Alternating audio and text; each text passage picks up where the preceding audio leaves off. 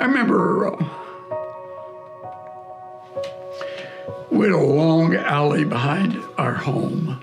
I went out late one night. She was asleep, and the babies were asleep, and I took a long walk, and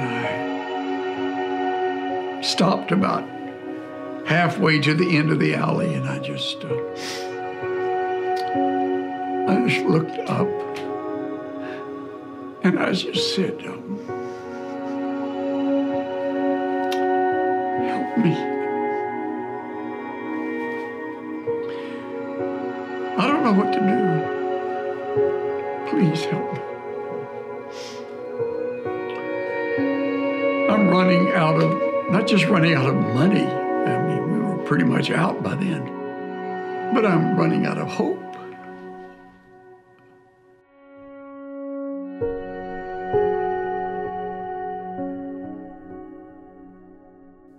You're listening to the Reframing Ministries podcast, providing help, hope, healing, and humor for people walking through pain. Here's our host, Colleen Swindoll Thompson.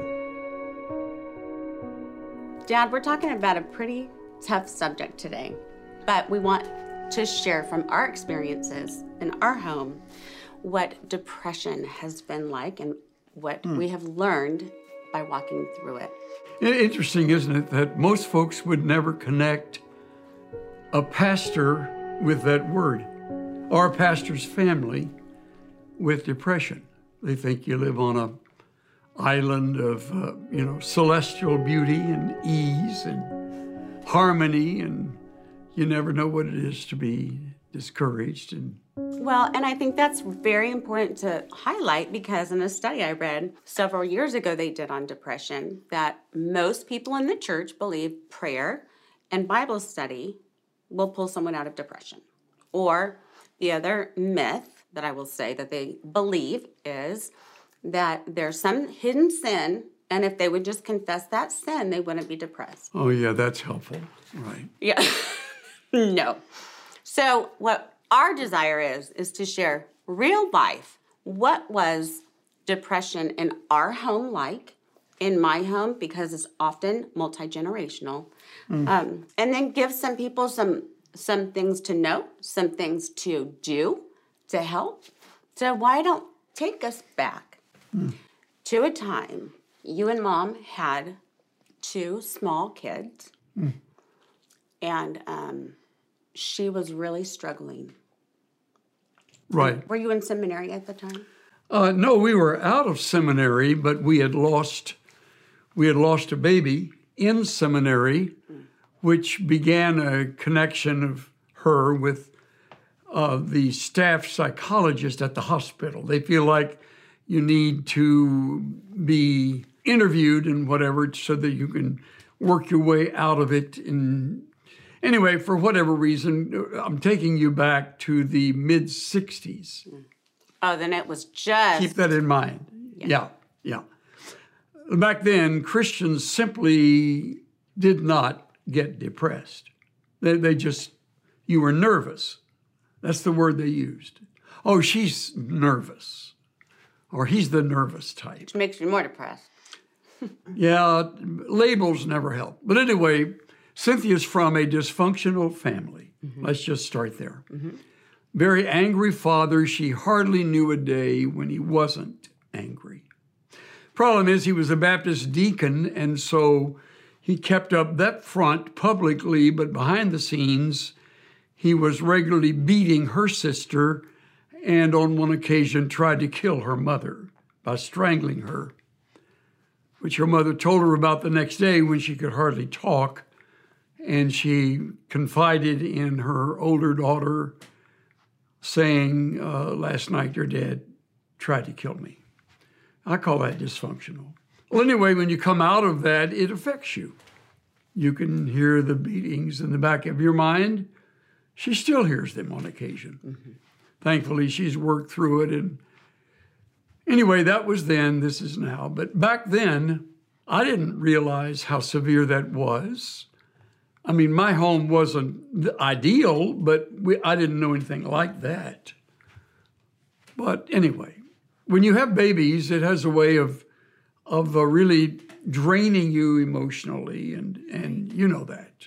You go through times when it's called postpartum Right. depression. It's postpartum. Yeah, and so she had a little of that. And then when our Carissa was born, she really slumped into this seriously. And I thought, well, the old words are, she'll snap out of it.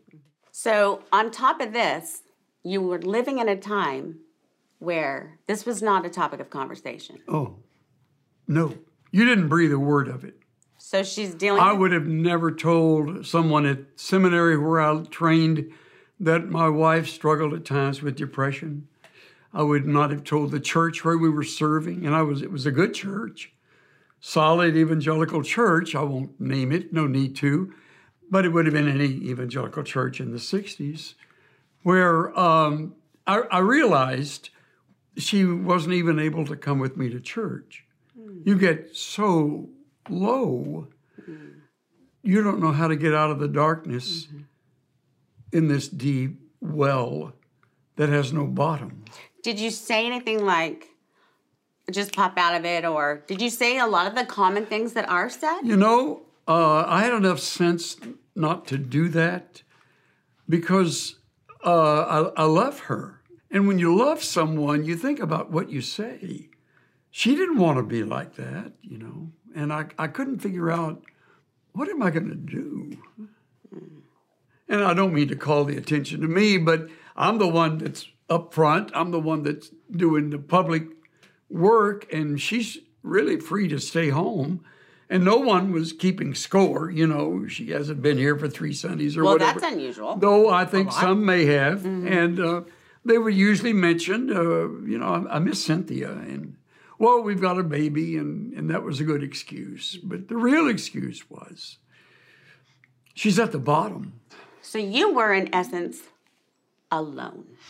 Yeah, I felt alone. I had friends, but there are just some things you don't share unless you are really close. Because it sounds like you're putting down your mate. That's the last thing I'd ever want to do. And so little by little, I should add, as she was seeing a professional, they were adding to her medicines, which solved nothing.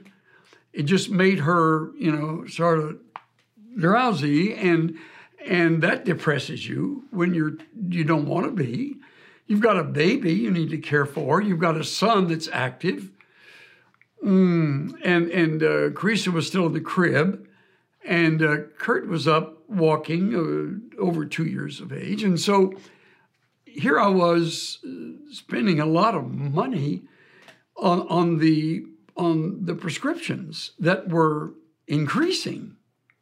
Which, let me say, even in the documents that we have at Insight, there's encouragement that if you need to use medication, I know that. Of course. Yeah, of course. But at the time, and I knew that. At the time, that was the heavy sedatives. Yeah. And if I were to name these prescriptions today, and there would be probably a few psychologists or psychiatrists listening, they would go, oh, because they were strong.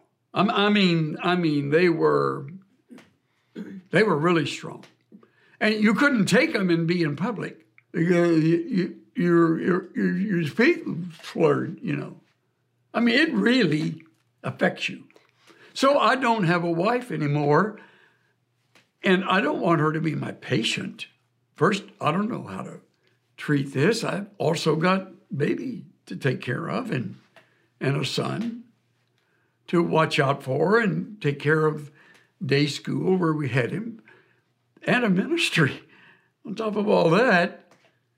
And the man I was serving, I was an assistant pastor there. He was not the type to really enter into this kind of world, though he wasn't by any means critical of me.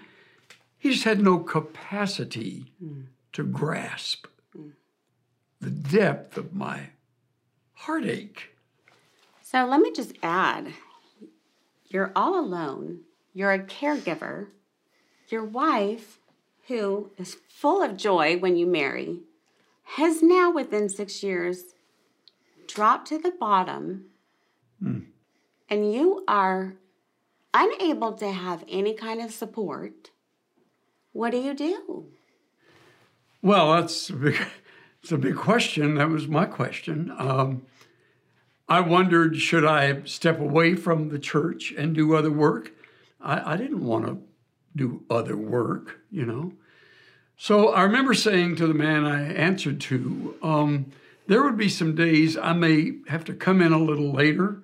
Cynthia's going through some discouraging times, the best I could put it to him, and he was very understanding. He said, Chuck, I'm teaching at the seminary, and you're on your own really at the church. You name your own hours, and I trust you to do what's best. So that helped. But the pressure came from his wife on occasion,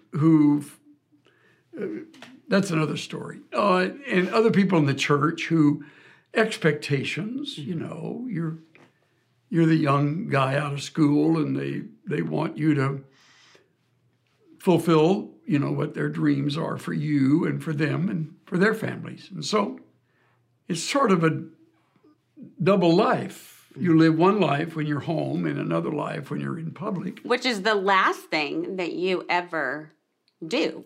You live the same at home. Yeah. And I will tell you the truth on that one. We can talk about the dog bowl later. But we won't. Anyway. But you were always, there was the congruency. So you're feeling an inner tension. Yeah, and don't forget my comment about the medicine, because that figures very highly in this story. I had no idea how highly. I thought it would be helpful because if a medical doctor was suggesting we get those prescriptions. And boy, were they expensive. On my little $6,000 a year salary, you go through that really quick. Anyway, we had house payments, and we had utility bills, and we had baby bills, and we certainly didn't eat out, and we didn't do much out. And my world became increasingly more narrow, and she became suicidal.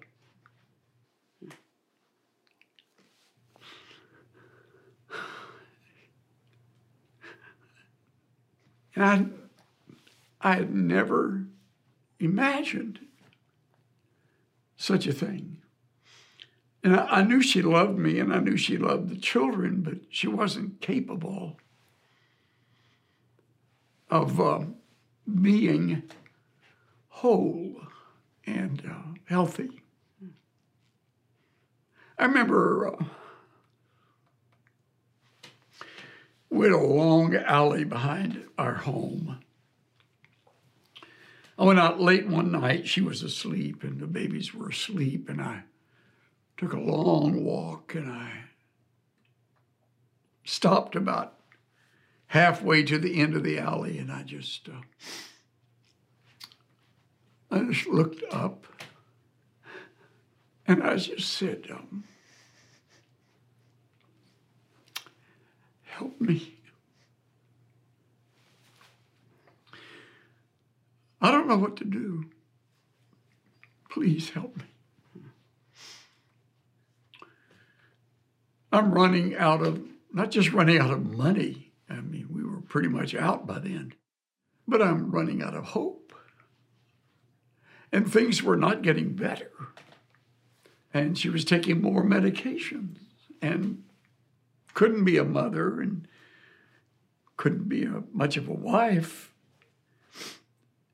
On occasion, my parents, who lived in Houston at the time, sensed that there were gaps of silence, and they said, is everything okay? And I said, oh, yeah.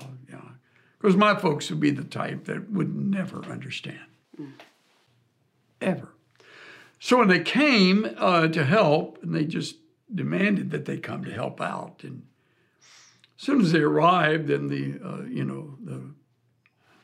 sort of lectures started, and I didn't need that.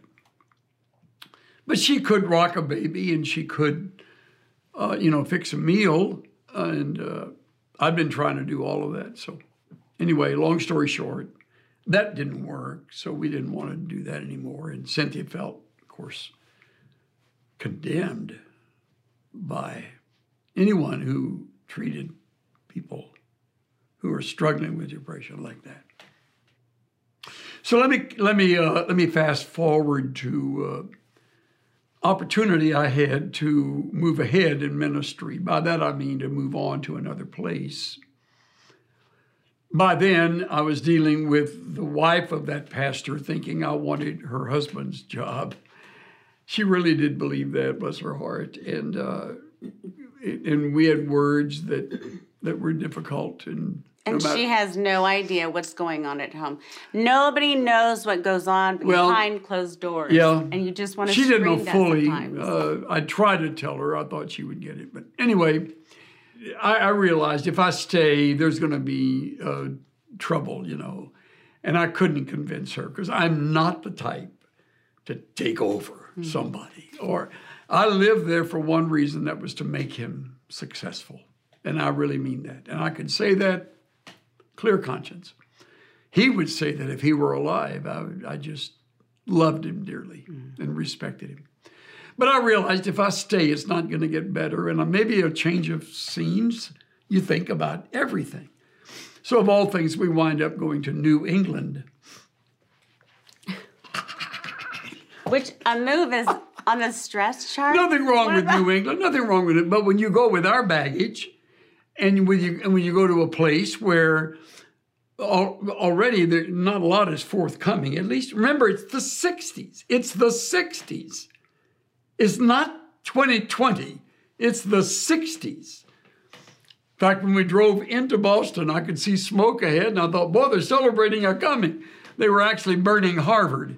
The hippies had taken over the administration, and they were burning the administrative buildings, and we had that to deal with. Well, and you're moving to the Northeast, and there's one type of depression. There's actually 12 to 15, but one of them is titled seasonal affective disorder, SAD. Yeah. So you're moving to a place where it's going to get dark at 3, and it'll stay dark for a long time. But you don't know that. You don't know. Well, you know it up here, but when your son walks home from his first grade, or really kindergarten, in the dark, then you know it. Then you know 3 o'clock darkness means dark. So you've got the darkness to deal with, and really a lot of expectations, because there I'm the preaching pastor. I'm the everything pastor. I was the only one on the staff. Now, in addition to that, before you moved, her mother passed, right? Yeah. So you walked through.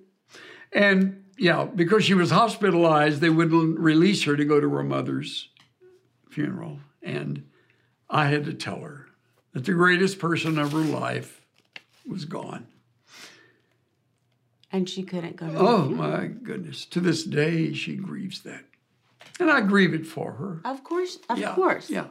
Anyway, she goes to another doctor in New England, and he's big on the medication, and he's also big on other stuff. And they want to alter your moral life so that you open up and have a broader world, and you drink a little. And you don't try to control your beliefs so tightly. And she's bringing some of this. She didn't believe that stuff, but she brought it home to tell me about it. And I thought, what kind of a joker is that? That's dealing with my wife with those words of counsel. That's not professional. What's he thinking? Of course, he was lost as a goose, but we didn't know who to go to. I mean, you don't know. Nobody tells you. And I couldn't walk into our board and go, I have a wife that's very depressed and I need help because she's very, at times, suicidal. And you don't say that as a pastor. So you sit on it. You live with it and wonder if today is the worst day until you face tomorrow. A couple of years later, we moved to another place, and when we were at that place, we met a wonderful man who said to us, I've read a wonderful book. I think you guys would love it. It's called reality therapy. Well, everything we'd read for the longest time had the word therapy in it. So you thought, here we go again. Here we go again, another therapy. That's good, kindling. And he goes, no, not this book. This has a very interesting twist. In fact, I remember he's saying, his name is Floyd Sharp. He's gone now. Yes, I remember. Floyd's a great guy. Yeah, you were born by then. We brought you back from New England. And so we had a baby there, and we had babies everywhere, you know. And so here's Floyd with his book, and he says, we are not irresponsible because we're sick. We're sick because we're irresponsible. Say that again? But you try to be responsible. Yeah, That's the thing. When you think about it, if you do what you ought to do, and if you do it for the right reason, it's amazing what it does to you emotionally. Mm-hmm. Of course, you've got to have some strength to do what's right. Right. Which means the drugs aren't going to help. We got to do something about that. I remember the day she said to me, "They're going down the toilet." And she dumped them. Which is kind of dangerous. Yeah, it was. But, I thought, man, if that helps, great. Not only will it say, but yeah, that's right. That's exactly right. There's nothing that she would have suggested. I wouldn't have said, okay, let's try it. Right. But there are boundaries, but she wouldn't have gone beyond that. Anyway. There was so little literature for you to read on. There were no brain scans. Nothing. In fact, one guy that wrote the book had once, when her physician took his life. That's how helpful his work was. So she's a guinea pig on Anyway, he was a great giver of more and more medicine, And we came to find out she was having reactions to the medications. And when they stopped and she started taking responsibility, I realize I'm coming to it quickly, but it is amazing. And I don't know why I'm yelling, except I was so thrilled, and she was thrilled. Well, you were so low. That's why. I thought, Lord, all these months and now years, if we'd have only known. And she began to trace back and had gone to a Bible study taught by a very fine lady who helped the ladies in the study know that one of the secrets of life is forgiveness. I paused there because that's normally, yeah, that's right, good. No, but don't do that. If you're listening, don't respond like that. You pause also. Because some of you need to forgive. Maybe that explains why you're where you are. Forgive that sermon there, but I feel so deeply about it. Cynthia realized that if we're going to start, basically, her folks are now gone, so she can't go there. She attempted to with her dad on the phone, and that went only so far. But she said to me, major source of my anger has been your mother, my mother, who was just always picking at her for not dressing you children warm enough on cold days or cool enough on hot days or well enough on Sundays or the shoes aren't right or the socks don't match. Whatever it is she could criticize, she would criticize. And that's not an exaggeration. And Cynthia just felt, who needs that? Until she realized, I've carried not necessarily a hatred, but a resentment for her long enough. I've got to make things right. Now, I want to say this carefully because it's so vital in the answer to our lives. She said to me one day, your mother's going to come over and I'd like to just have a talk with her. Could you take care of the kids? By then, we had another baby. So I'm taking all 4 kids. Did no one teach y'all about babies? We finally learned, Anyway, I got the 4 kids, and we did some fun stuff in the backyard. And my mother had come with a painting she had done, wanted us to have. She often painted china as well as canvas at times and did oil paintings. And she walked in, and Cynthia realized that this is the moment.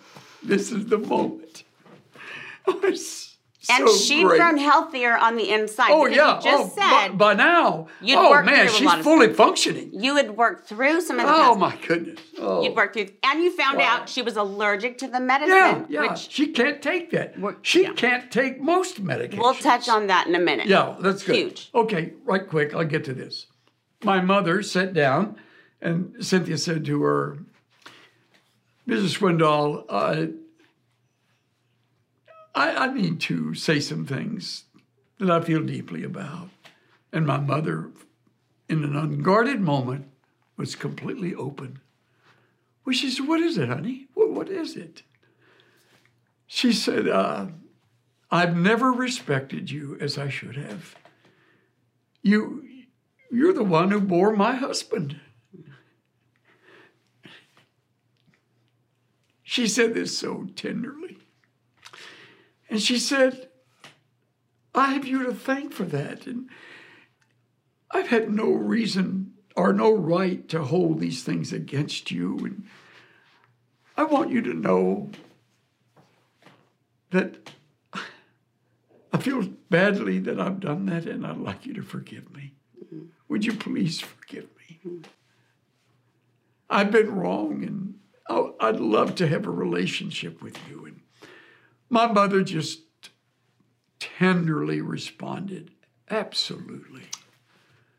Oh, yes. And I think they hugged, and it was a great connection. 3 days later, my phone rang, and it was my dad to tell me that my mother had just died. Now, I jumped to that because it was sort of that sudden. We're still in the throes of how great this is going to be. We've got a relationship, and it's been built back by taking responsibility. That didn't mean my mother had done everything right. She wasn't there to blame anyone. She was there to say, this is what I've not done right. Right. And that's what I want to make right. And she took care of that. She did it right. She said it well. My mother forgave. Couldn't wait to tell her friends that her daughter-in-law had finally, done that. But that's another story. That's probably shouldn't have even mentioned. But my mother had died. Laid down, take a nap, never woke up. So I'm on the phone saying, when my dad said, I think your mother's gone. Gone where? Yeah, so when I asked, where'd she go? He said, no, I think she's dead. I go, Dad, where are you? Well, they were at that time managers of an apartment complex in Dallas. We were living in Irving. Well, I said, I'll come right now. My sister had already left to go. He had called my sister, and she was there. I got there, and my mother was on the sofa where she lay down to take the nap, and she was already cool to the touch. She's dead. But when I looked at Cynthia, after putting the phone down, I said, Mother's gone. She's dead. Cynthia said,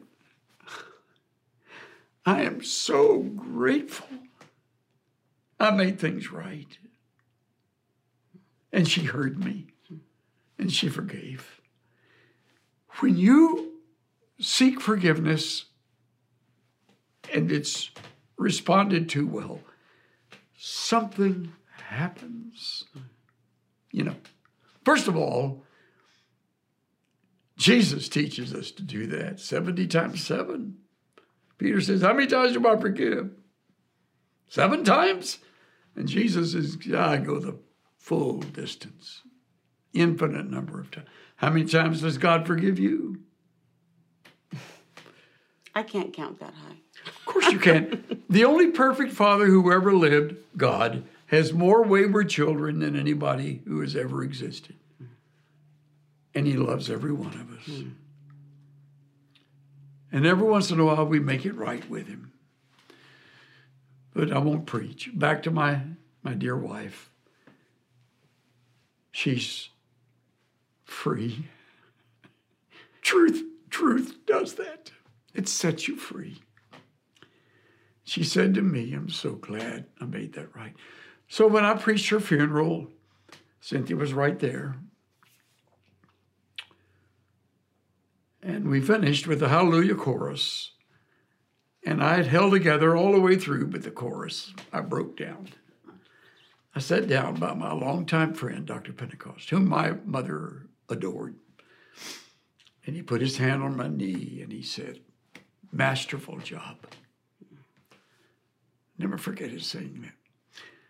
I said, "Well, it's the grace of God I could get through that." He said, "I know that." Said very well. Of course, I hadn't told her story at that funeral, but we've told it since. Mm-hmm. We raised you kids with that story. So, yes, we've known depression. Yes, we've done some wrong things, trying to find a solution. We would have just done about anything. Not anything, but we would have just about done anything to get relief because it's so dreadful. It's so dark. And what I want to say is, going back to what you knew at the time was everything you tried and everything the doctors told you. And we didn't have the internet. We didn't have, the brain studies and scans that we have now. Yeah, we had nothing. So you knew. We didn't even have literature for Christians. Right. And then your feelings, you can't let anyone in. No. So you're stuffing that. Plus, we've learned since then. In fact, you're right. People will say to us, "Cynthia went through that?" They didn't even know it. Right. That's how much you cover it. But you did so much work. It's not like she just woke up and made a responsibility list and check, and then you're better. You guys had to deal with her past trauma, which is one of the huge contributors right now. In fact, they're diagnosing kids age 7 with massive depression. Well, I knew this. We had to go through it together. Yeah. See, there are people I needed to seek forgiveness from. I was no, little Lord Fauntleroy. I was at times pretty ornery myself, and I could be pretty strong, and I'd offended some people, and I used that to run those tracks. Mm-hmm. Took care of that, and I have her to thank. But I got to say this, Cynthia has a drive for health like I've rarely seen in anyone. She does. She wanted to be well. She never wanted to be needy, or I can't even use those words about her. She wanted to be a good mother. She wanted to care for her family. She wanted to be a great wife. She wanted to be a good pastor's wife. But when this stuff comes in on you and you don't know what to do with it, it is like walking through warm spaghetti that's up to your waist and you can't get moving. And sometimes you get submerged in this and add to it a lot of refuse and filth and bad stuff, and you just go, it's so dark. Your word is dark, and you're right. I like the illustration you gave. It started closing in because as we've learned now, depression can be a genetic connection. Yep. And also with the medication, Jonathan, my son, Ashley, my daughter, and myself as well have a genetic mutation that causes us to not process antidepressants well. Therefore, we end up becoming more toxic than healthy. Yep. And we didn't know that. You didn't know that then. No. So all you had to go on was what you were told by doctors. Yeah, and that's a very important point. And I want to make this real clear. I've got no beef with doctors, but I do want to say, you better be right when you talk to that patient. And if you don't know, you ought to say, I don't know. Or, this is complicated. I need to be careful. We need to be careful. Let's do this together. Rather than, give her this, double this medication. Or here's another one that's just come out. Give her that. And we also know, and this is something that's so important to know, is sleep studies are important. Genetic studies are important. Different kinds of metabolism. There are so many factors that can lend itself towards lacking the chemicals we need to function. Yep. Because as I've struggled with depression, and as Ashley has struggled with depression, in fact, what you don't know or may not know is my daughter was self-harming and suicidal. 13 years ago. Cut herself. She was cutting. And that's a common thing now with teens is to cut because something happens where there's a release of pain for some time when they cut. And when I found her suicide note and when I saw that she had been cutting, I realized I need to do work on me. Parents, watch how you're parenting because the family's a system and it's made to work together. And from what you had gone through with that former marriage? Which, like you, nobody knew. We didn't know for the longest time. I still remember you guys were in seminary and you called me and you talked to me like this on the phone. Remember? Yeah. I don't want him to hear me. It's terrifying. But he was molested. And I'm like, whoa. And I realized you are in for a journey. And it got worse and worse. Let me tell you how we felt. We felt helpless. Yeah. For me to step in means I've got to tell your secret. And then when he finds out you've told me, I feared for you. So I couldn't reveal that. And on top of that, you're having babies. Darling children. Precious children that I know are not being parented right. And what do we do? Well, I got tired of the secret thing. I thought, I don't care who is offended by this because it's my family. Right. I don't want to offend. That's not a desire. But I will not hold something back that needs to be discussed in the church. And there were those that blamed you. A whole church full. You're the problem. Absolutely. Isn't that amazing? Isn't that amazing? It happens. Let me tell you what I'm day. dealing with. What's wrong with you? What kind of an answer is that? Do you think I want this to be true? You think I really am setting this up? That I want my daughter to to kill herself and that my son is disabled and that the other son is struggling. Yeah. This was my ideal family. I know. We don't want that. I know. So let's help with what do you wish you could have been given from friends that you trusted? Oh, I wish they would have told me, be careful about all the drugs. Second, there may be something going on that she's struggling with that nobody's tapped, not even these hotshot psychologists. And I'm not against them. I say that and it sounds like I'm against all of them. That's a stupid response. It's just, naturally I had feelings because we went to them for years and they didn't help us at all. Right. They made it worse. Right. Well, I resent that. And they work wonderfully for other people. Yep, I guess so. If you don't mind living under the constant drag of drugs. Now, some medication, I understand that, of course. But maybe if someone would have said, and a good friend of mine did, could I help you financially? Okay. And he took our payment book for our home and he made our payments for a year. He's gone now too. But Lawson Ridgway was a good friend of mine, and Lawson said, just give me your payment book. You guys are at the end. He was a very good friend, and I told him a little, and he said, you don't have any money to make these $130 a month house payments? And I said, I can't do it. He said, give it to me. He had built a home. He was in the home building business. So for a year, he made our house payments.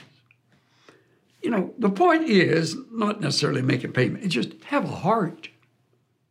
Rather than looking at me like, what's wrong with you guys? Mm-hmm. How come she doesn't snap out of it? That's a nice one.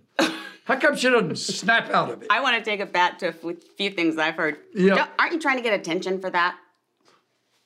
Yeah, I really want attention by staying in bed with no one around. How is that getting attention? Yeah, never. He never did that. Or pray yourself out of it. Is another one. But what we do want to communicate is help with the daily things. Just show up. Right. That would have helped. I'm going to come over. Not ask, can I? I'm going to come over and take Kurt for an afternoon. I got a great place. We're going to go to a park, and he'll be fine. And boy, Kurt would have gone the minute I'd been relieved of Kurt. And then someone would have said, could have said, let me just take care of Carissa through the day. She's an adorable baby. It'll be easy for us to do that. And they take care of her, and then I can spend time with the one I love and want to help in some way. But the aloneness, not just lonely, the aloneness is maddening. Mm-hmm. And I'll tell you, if you're in ministry and you go through this, oh man. 1 in 4 women in a year will go through some kind of depressing episode. What, as a pastor, would you say to pastors? I would encourage them to have a relationship with a few close friends, because that needs to be shared. There's an old Swedish expression, shared joy is twice the joy. Shared sorrow is half the sorrow. So if you go through it, you share it, you cut it in half. And you have someone there to call you in the morning and say, how you doing? Or I'm here for you. Or I care. Or I'm coming over this morning. Or we're going to bring you a meal tonight. Or we got the kids to sleep over. We got the kids with us, and we'll have kind of a slumber party. And can we take Kurt to yeah, that'd be great. He'd love it. And they lighten your load. So I'd say be sure you've got friends. Secondly, if you've got a relationship with your elders, which is going to be very big stretch because most guys don't, share it with them. So they know you really do need a break this summer. You really do. You're not lazy, but you could sure use a month off. Because during that month, you may want to do some research into this. You and your dear wife may want to actually have a vacation. How nice would that be? And maybe one of them could say, we'll take care of the kids while you two go. Or isn't this your anniversary? Hey, we want to give you the night out. We're picking up the tab. You guys go and get a nice steak at the Silver Fox, and we'll take care of that. That kind of thing. I would also say to the pastor, have a heart. And usually you do when you've gone through it. Because I'll tell you what I've gained from it is a heart. You won't hear condemning words from me. If someone's struggling, I'm usually pretty quiet. Then when I can get with them after they've shared it one-on-one, I'll tell them how much I care. I wouldn't have done that before we went through what we went through. Like 2 Corinthians 1 says, you go through it that you might be able to comfort others. Yeah. With the comfort you have received. But you have to be open to receiving that in order to give it. Yeah. Now, it's so funny because people think that the Bible isn't relevant today. Which I always laugh at because I think the stories are in there would make fabulous movies. I think the 10 Commandments did rather well. I've never come to any passage that isn't relevant. But I don't make it relevant. It is relevant. So Moses, in the document that we have at Insight for Living, if you look up Counseling Insights, there's an entire 7-page document on depression that talks about various kinds, various things that you can do to help treat it, various contributors to it, what to look for. Go online to get that document. But you mentioned people in Scripture. David, I love the Psalms. But boy, David, I think may have been a little bipolar. I'm not going to say for sure. At least he was melancholy. Yeah, he was honest. He was a great artist, great musicians. I'm just reading about one, Tchaikovsky, who didn't write until midlife. And what he wrote the piece he called it just Opus 6. It's called today, None But the Lonely Heart Can Know This Anguish.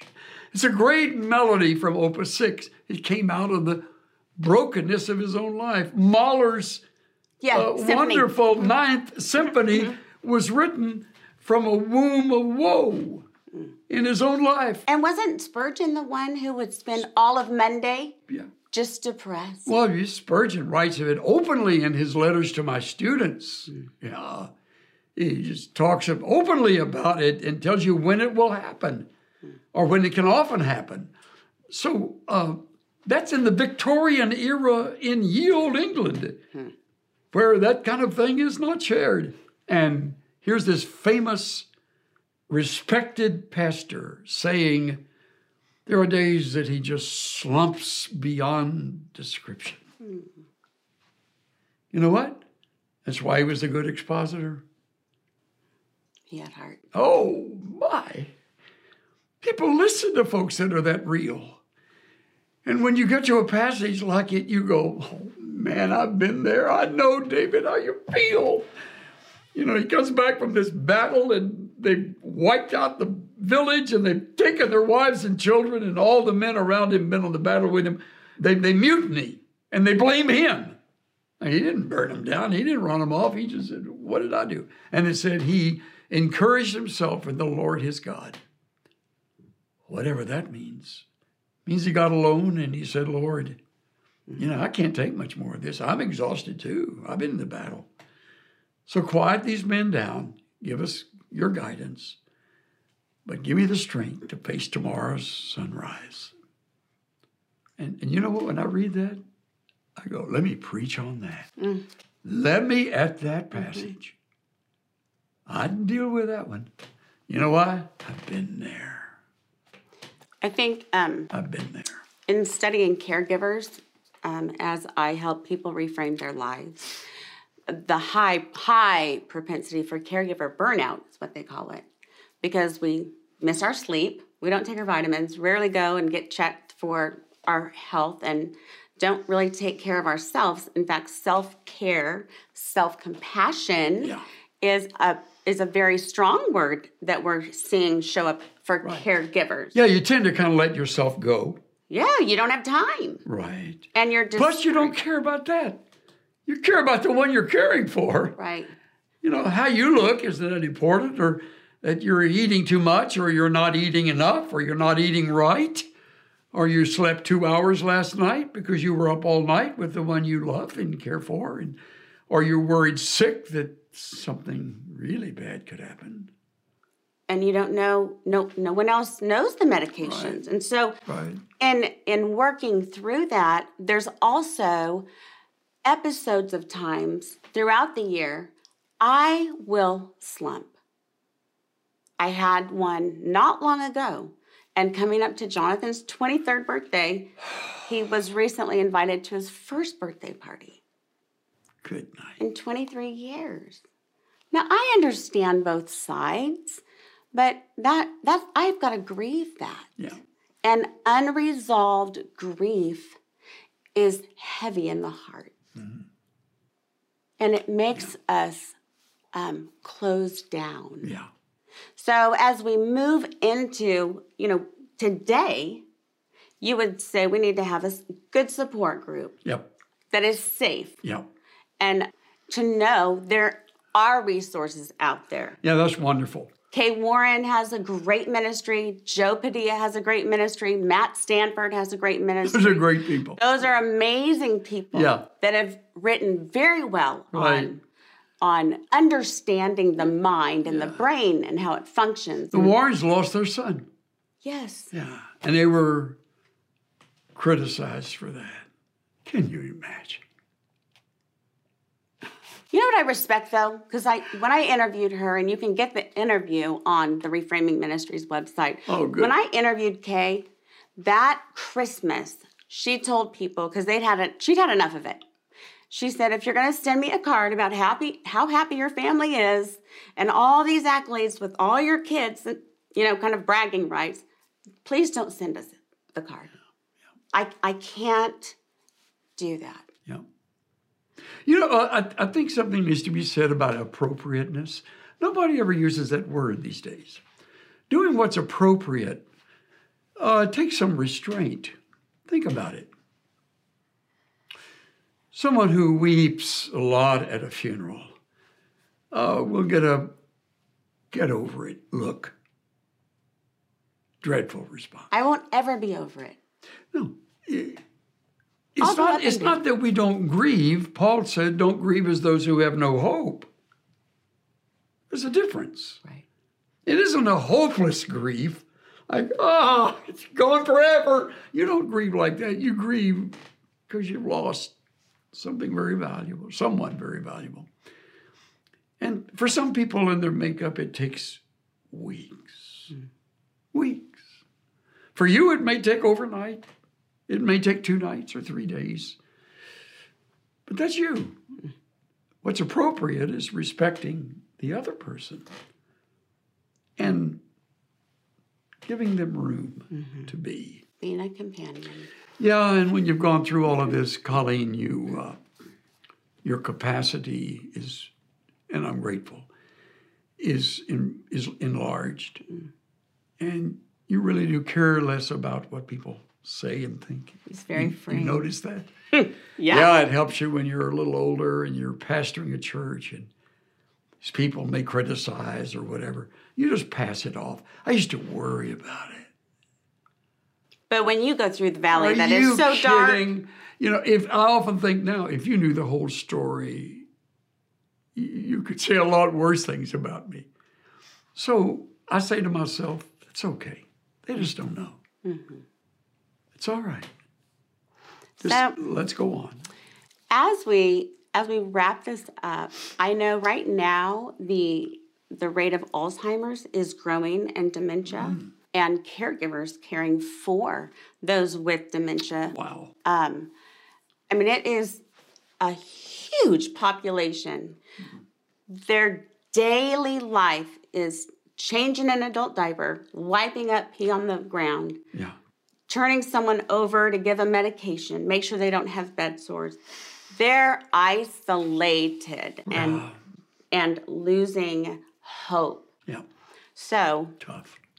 it's awful. Yeah. So speak to not just that person, but to those who have that veil and can't see the sunshine. Yeah. Well, the good news is that we have a God who is touched with the feelings of our infirmities. He really is, and I'm moved by that. Isn't that great? The one who knows us the best, loves us the most, and is the most patient with us. And the good news for everyone is that this is now. This is not forever. If I just realized that, because I thought every day was forever. Now, looking back, I realize it seemed like forever. It was a long time, but it wasn't forever. And what you gain from it is so marvelous. You can't get it from a book. You can't take a course on it. No one else can lecture it into you. You don't get it from skywriting or nighttime visions. You get it through the cracks and brokenness of those years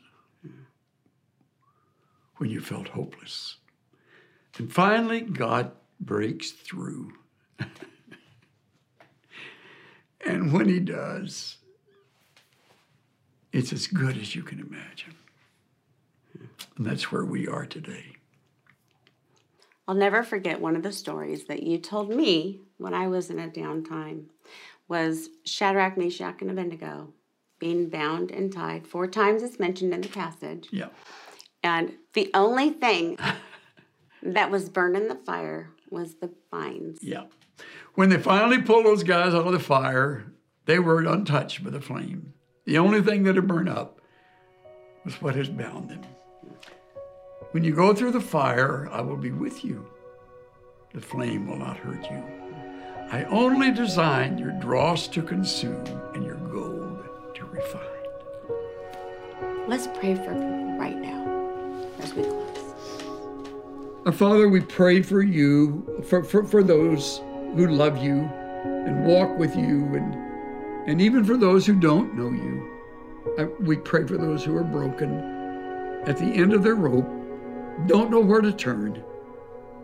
They feel that darkness closing in, and that tightening of the radius of the discouragement and the depression. We pray that you would somehow use something of what was said to help break through their thinking so that they hear what they haven't heard before and they begin to feel what they've not felt before, and that is hope.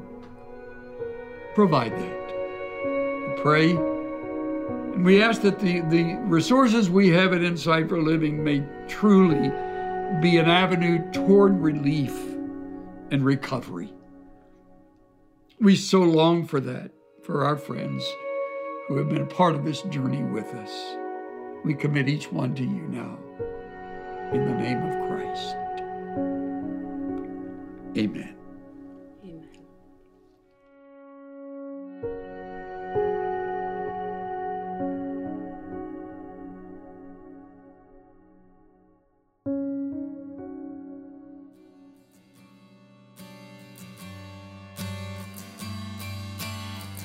You can find the show notes and resources in the podcast description or on our website. If this episode encouraged you, I would love to hear your story about how it helped you as you rate and review the podcast. You can connect with me personally at Reframing Ministries at insight.org. And you can connect with Reframing on LinkedIn, Facebook, Instagram, and other platforms. Visit reframingministries.com if you'd like to explore more of our resources and to subscribe for our weekly and monthly content. Thank you again for joining us today at Reframing Ministries. Our desire is to provide biblical help, hope, healing, and humor for people walking through unique and challenging segments in life. And in order to provide for more people, we'd love your support through prayer, sharing this content with friends, and partnered support. Reframing Ministries and Insight for Living Ministries operate entirely and only on your generous gifts and donations. You can partner with us and donate to Reframing Ministries through our website. The Reframing Ministries podcast is a production of Insight for Living Ministries.